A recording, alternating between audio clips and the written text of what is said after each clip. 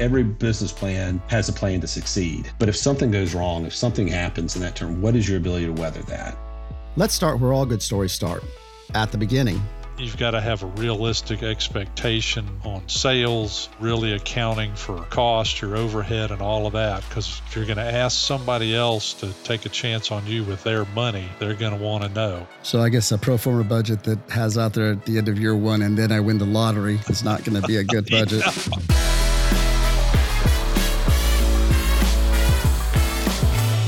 I'm Patrick Pacheco, and you're listening to In Good Companies from Cadence Bank, the podcast where we answer the toughest questions facing your business and guide you through the company lifecycle, from start to sale and success to succession.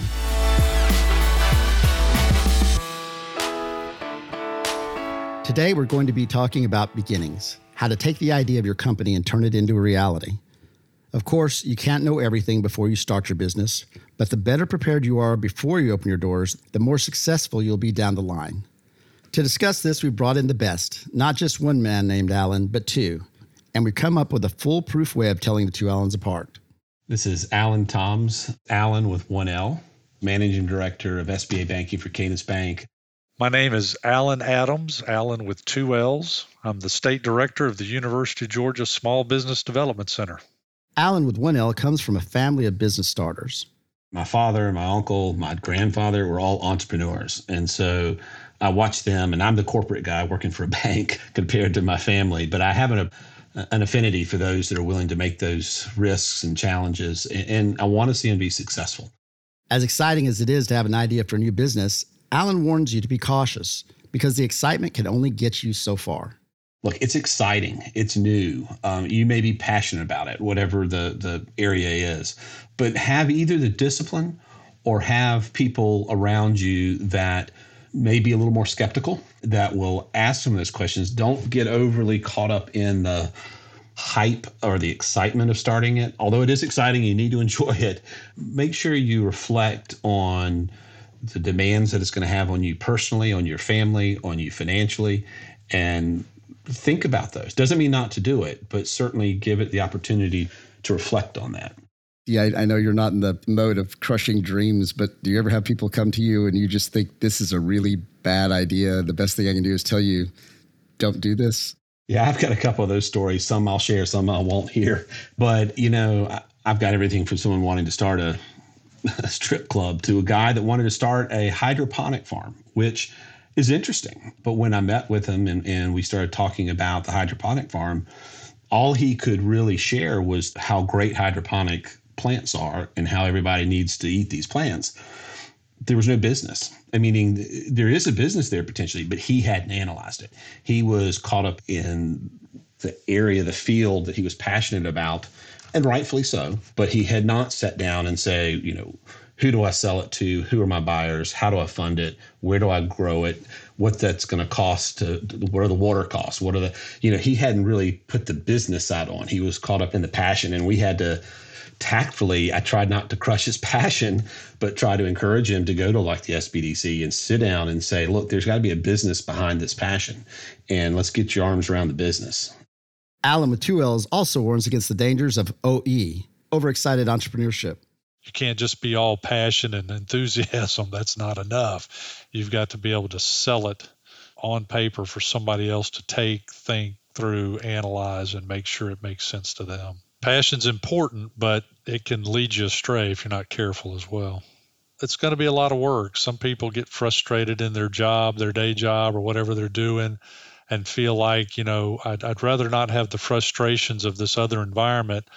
I'd rather work for myself. Well, as we tell people, you're about to go to work for everybody when you go to work for yourself. So it is a lot of work. It's a 24/7 concern. In a typical job, you can go home at night, put it out of your mind.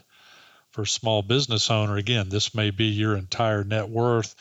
Personal assets are tied up in collateral in the business.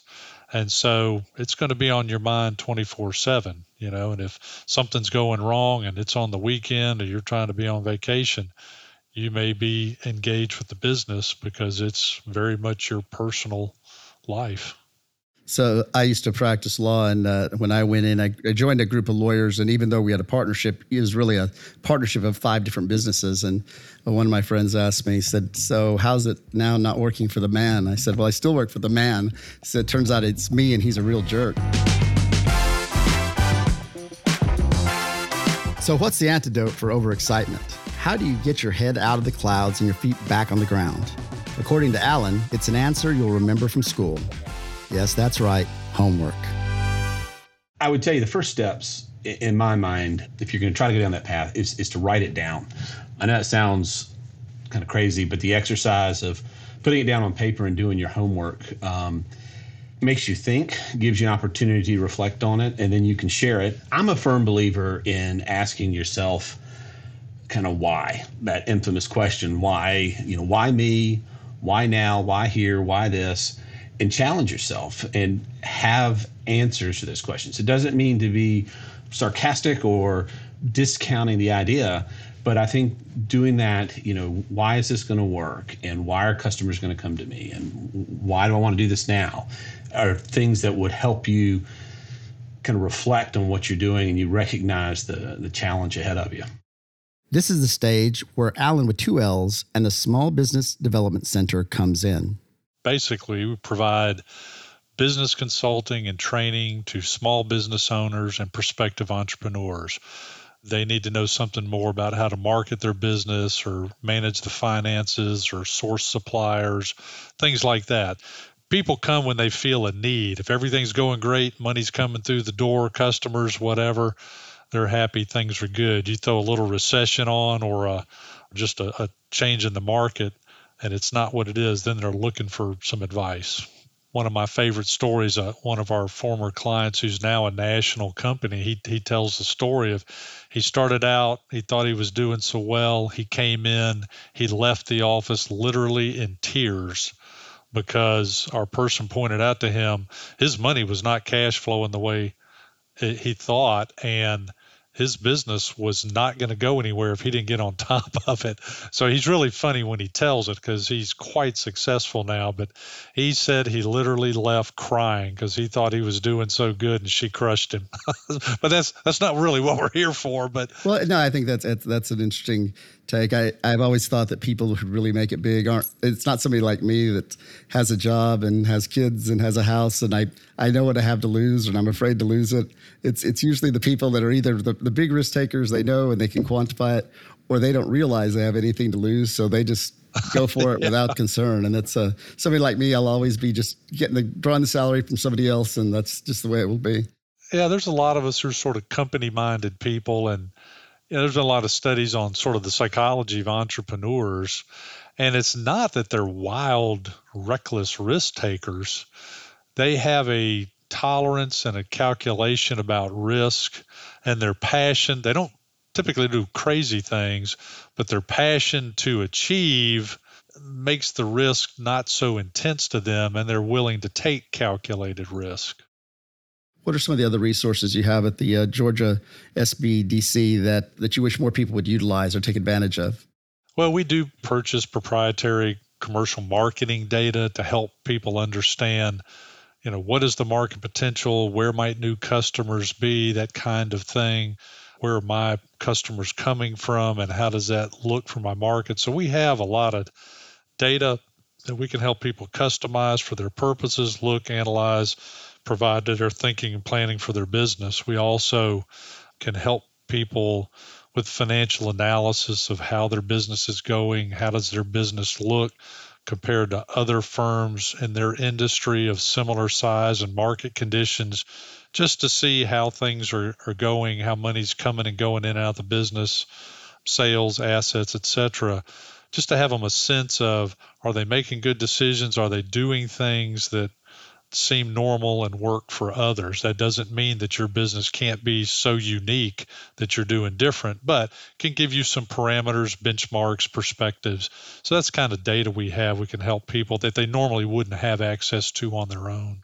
Right, right. I think that reality check probably is really important for a lot of business owners. They're not sure if it's going good, and having something to bounce ideas off of and balance what you're doing with what your peers are doing probably gives them a sense of comfort or a sense of I better change some things and get the show on the road. One way the SBDC can hopefully save you some tears is with a solid business plan, something that Alan with 1L says is invaluable. The SBDCs in Georgia, and there's SBDCs in every state, they're a great resource to sit there with you and go through that business plan and ask the questions that the bank's going to want answers to. And the more thorough you address those, the more likely this is going to be successful in getting financing, because those answers to questions will tell you if it's a good idea. It'll tell the bank if it's a good idea, and it helps predict the likelihood it's going to succeed. Let's put it this way. A well-done business plan can very much help your success. Using that hydroponic scenario again, the gentleman had a business plan, but it was about 8 pages of the benefits of hydroponic lettuce and 2 pages of financials. And it just didn't show a capacity to understand the business side of it. It's the roadmap, right? And so the better the roadmap, the more detail, probably the better, more likely you're going to succeed at it. So I've heard of the 5 C's of credit. When somebody says that, what exactly are they talking about? So that's a long-standing industry term, and what it stands for is it's character, so the character of the borrower, capacity, so that's your ability to repay a loan, capital, the funds available to support the business. There's conditions, which is the economic conditions and the macro view of your business, and then collateral, which we just talked about. So character, capacity, capital, conditions, and collateral are the 5 C's of credit. And that is a good starting point. I mean, if you're doing a business plan, it wouldn't hurt you to take those 5 C's and write your answer down for each one of those and kind of where you meet that for yourself and as a potential borrower. And if you want to get even more detailed, Alan has some tips for that as well. We'll see business plans often that have a fairly rudimentary profit and loss statement and balance sheet. It'll be very basic. You really need to look, especially if it's a startup, you need to look at that business month to month and go out 24 months, and say, all right, what does it look like month 1, month 2, month 3, and be honest with yourself about the revenue, be honest with yourself about the expenses. And then I would even tell you to shock it, to sit there and go, okay, I think I'll do this, but if I only hit 60% of it, this is what that would look like and how long it would take me to get stabilized, and put some of that in it. Now, you have your idea, you've done your homework, but you still need something to get started. Funding. And this is where having a solid business plan can set you apart. Now, if you're going to approach an investor or a lender, then the documented aspect of that becomes more important, because at that point, that plan is going to demonstrate or prove to somebody else you know what you're doing and you're a reasonable risk. And particularly if you're looking for financing, you've got to have reasonable assumptions in your pro formas. You've got to have a realistic expectation on sales, making sure you're really accounting for cost, your overhead, and all of that. Because if you're going to ask somebody else to take a chance on you with their money, they're going to want to know. So I guess a pro forma budget that has out there at the end of year 1 and then I win the lottery probably is not going to be a good a good budget. So, businesses, they need some type of money, some type of capital to get started. And if they don't, what are the options? Obviously, to the extent that you have capital available yourself through savings or equity in potentially real estate or some other asset, that's a great place to start. But generally, that's limited. And so we often encourage people to find some investment partners, and we call them partners. And I think you need somebody in there that's going to recognize their role in the company. They're an investor. They're here to provide capital, but there'll be a partner in the business at some level. And I think that's very helpful because they get counsel that way. They get access to capital they wouldn't otherwise have. And often in a startup scenario, they're not ready for bank debt, especially without that kind of backing to help them out.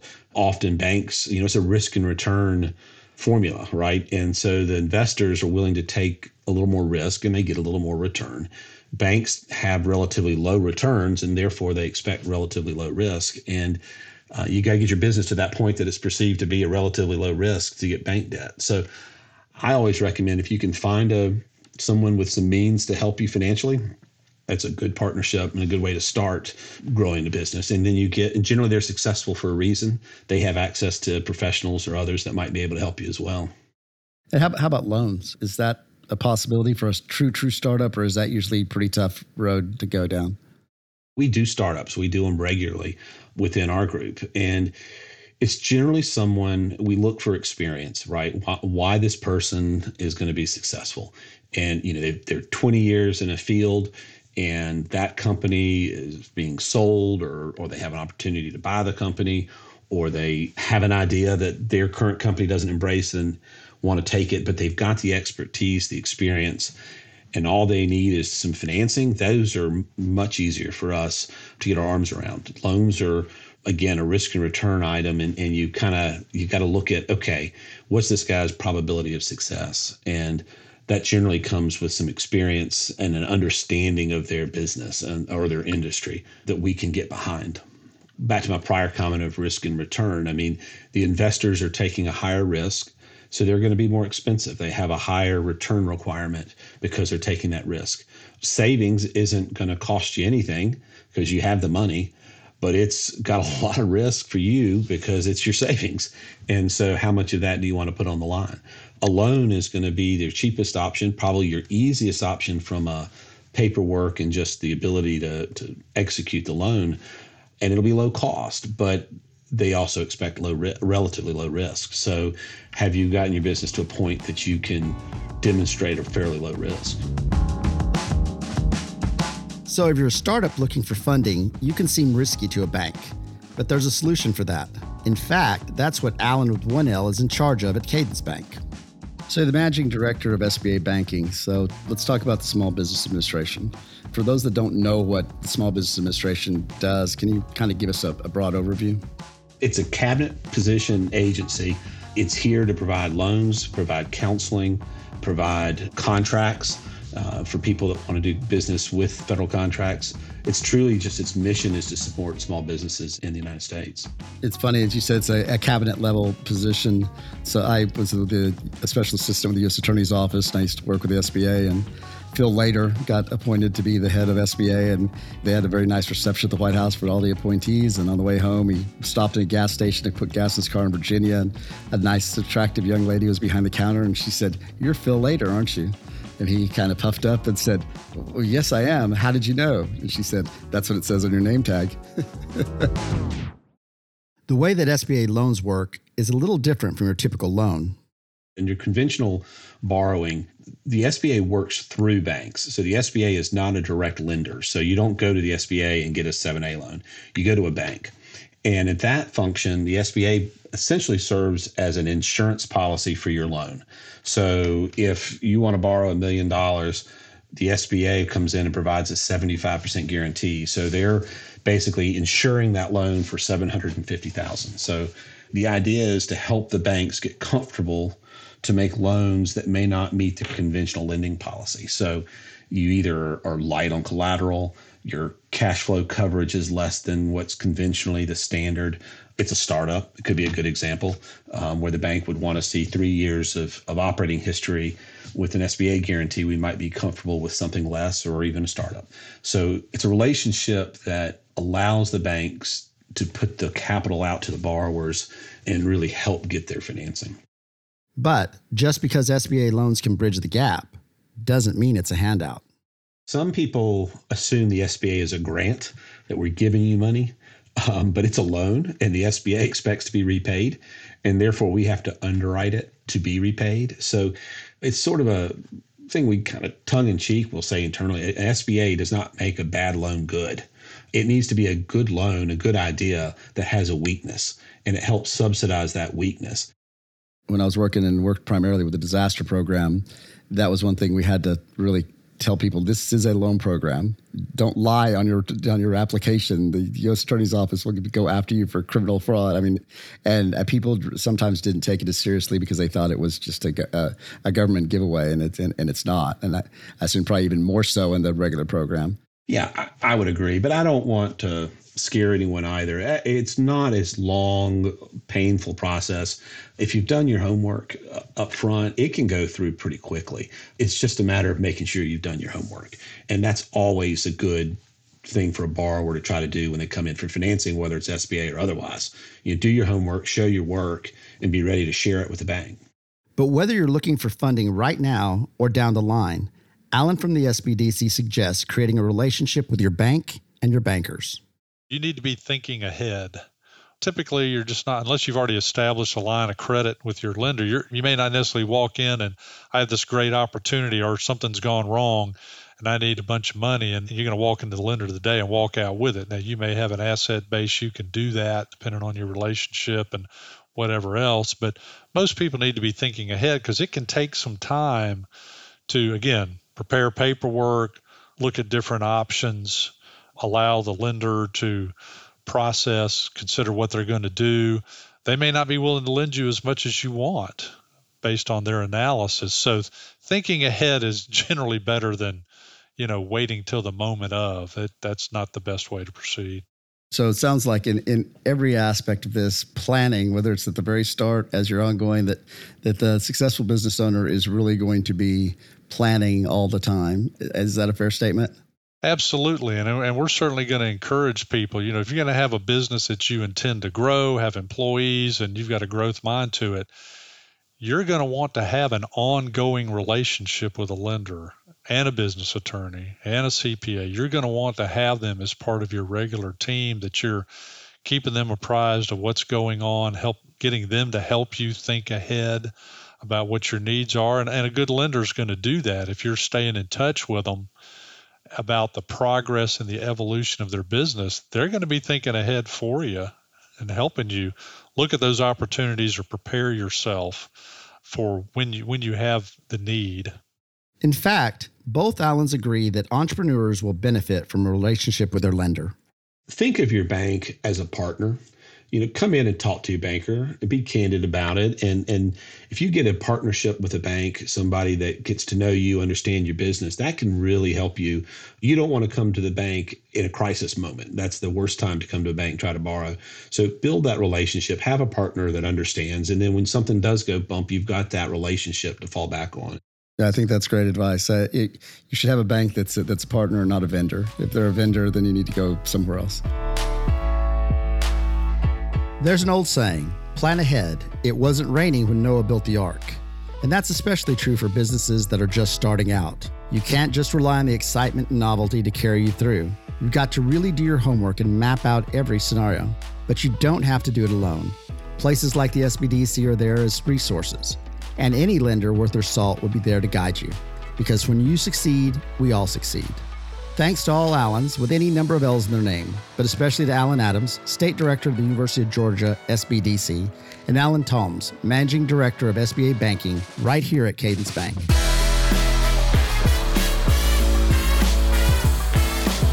In Good Companies is a podcast from Cadence Bank, member FDIC, equal opportunity lender.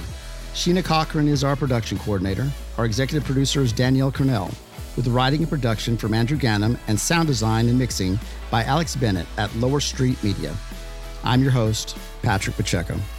If you've made it this far and you got something out of the episode, why don't you go out and give us a 5-star rating in your podcast app?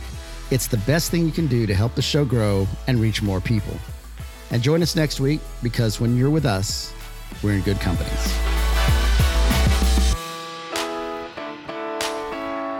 This podcast is provided as a free service to you and is for general informational purposes only. Cadence Bank makes no representations or warranties as to the accuracy, completeness, or timeliness of the content in the podcast. The podcast is not intended to provide legal, accounting, or tax advice and should not be relied upon for such purposes. To the extent that this podcast includes predictions about the economy, these predictions are subject to a number of variables, and you should confer with your legal, accounting, and tax advisors for their input regarding the possible outcomes of any economic subject matter discussed herein.